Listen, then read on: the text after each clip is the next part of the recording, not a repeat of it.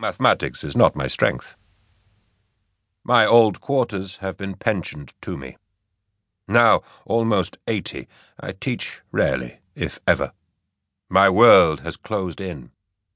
At most these days, I will walk the few hundred yards from the head of the town and Rattan Row, where my rooms are, to the old Dominican Hall at Blackfriars on the High Street to hear a lecture if a celebrated professor has come to visit. But that does not happen more than once a month. This town is a long way for anyone to come who is not looking to be left in peace and isolation. The rest of the time I keep to my rooms, and I have grown bored, and boredom is the sire of wickedness and the child of ignorance. I have read all the books I will ever need to read and mastered every discipline that interests me. My body is too old for women and sport and drinking. If I stop, I will die. And so, to save me from dying, I choose to write. But the only story I have to write is made from the fabric of my life, for I am not a man of fantasy or imagination. This life of mine, though, is a patchwork coat. Most of the material is dull and brown check, made of sturdy English wool, but of no interest to the eye. One patch, though, over my heart, stands out. It is woven with silks of the best reds and golds and indigos, patterned and stitched by Persian craftswomen with hands as deft and precise as moving stars. That patch tells the story of my time with the lawyer Paulus Melchior in Beiderberg, and the trial of Peter Stumpf as a werewolf, of which I will here bear honourable and true testimony. I was a boy of 16 when Paulus took me to Beiderberg. I had been his apprentice 4 years, and was excelling. Paulus had known my aunt, my mother's sister, when he was a boy and she was a girl. My aunt had died in Munster, along with Paulus's family, but not side by side. Their losses came in the last days of the city rebels, when killings happened on every corner.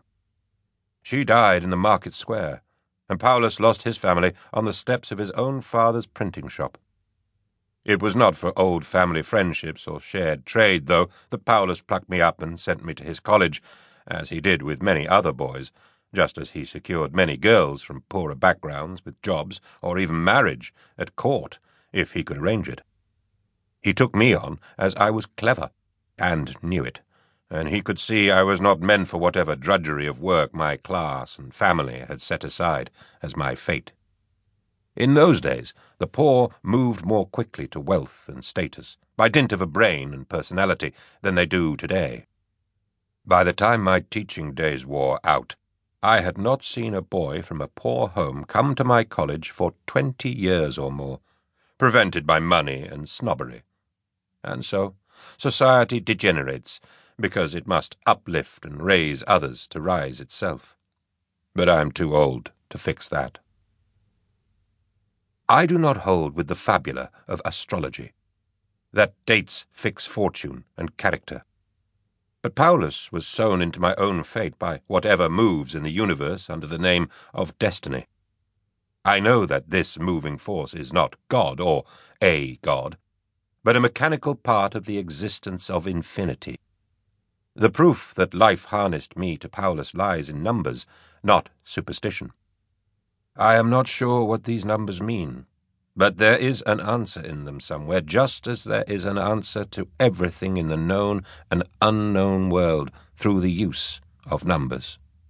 I may be no mathematician, no Pythagoras for sure, but I can read, and Augustine of Hippo said it well when he had it that numbers are the universal language which the deity uses to confirm truth to humans. As such, take this as evidence. My mother and father were married on June 24th, 1535. The numbers 6, 24, 15, and 35, if the date is rendered in numerology terms. They were wed on the very day that Munster fell, though my parents were a week's walk away from the murder, living in a little village called Kirschborn near the Rhine, quiet on their wedding day as Munster thundered to the ground in fire.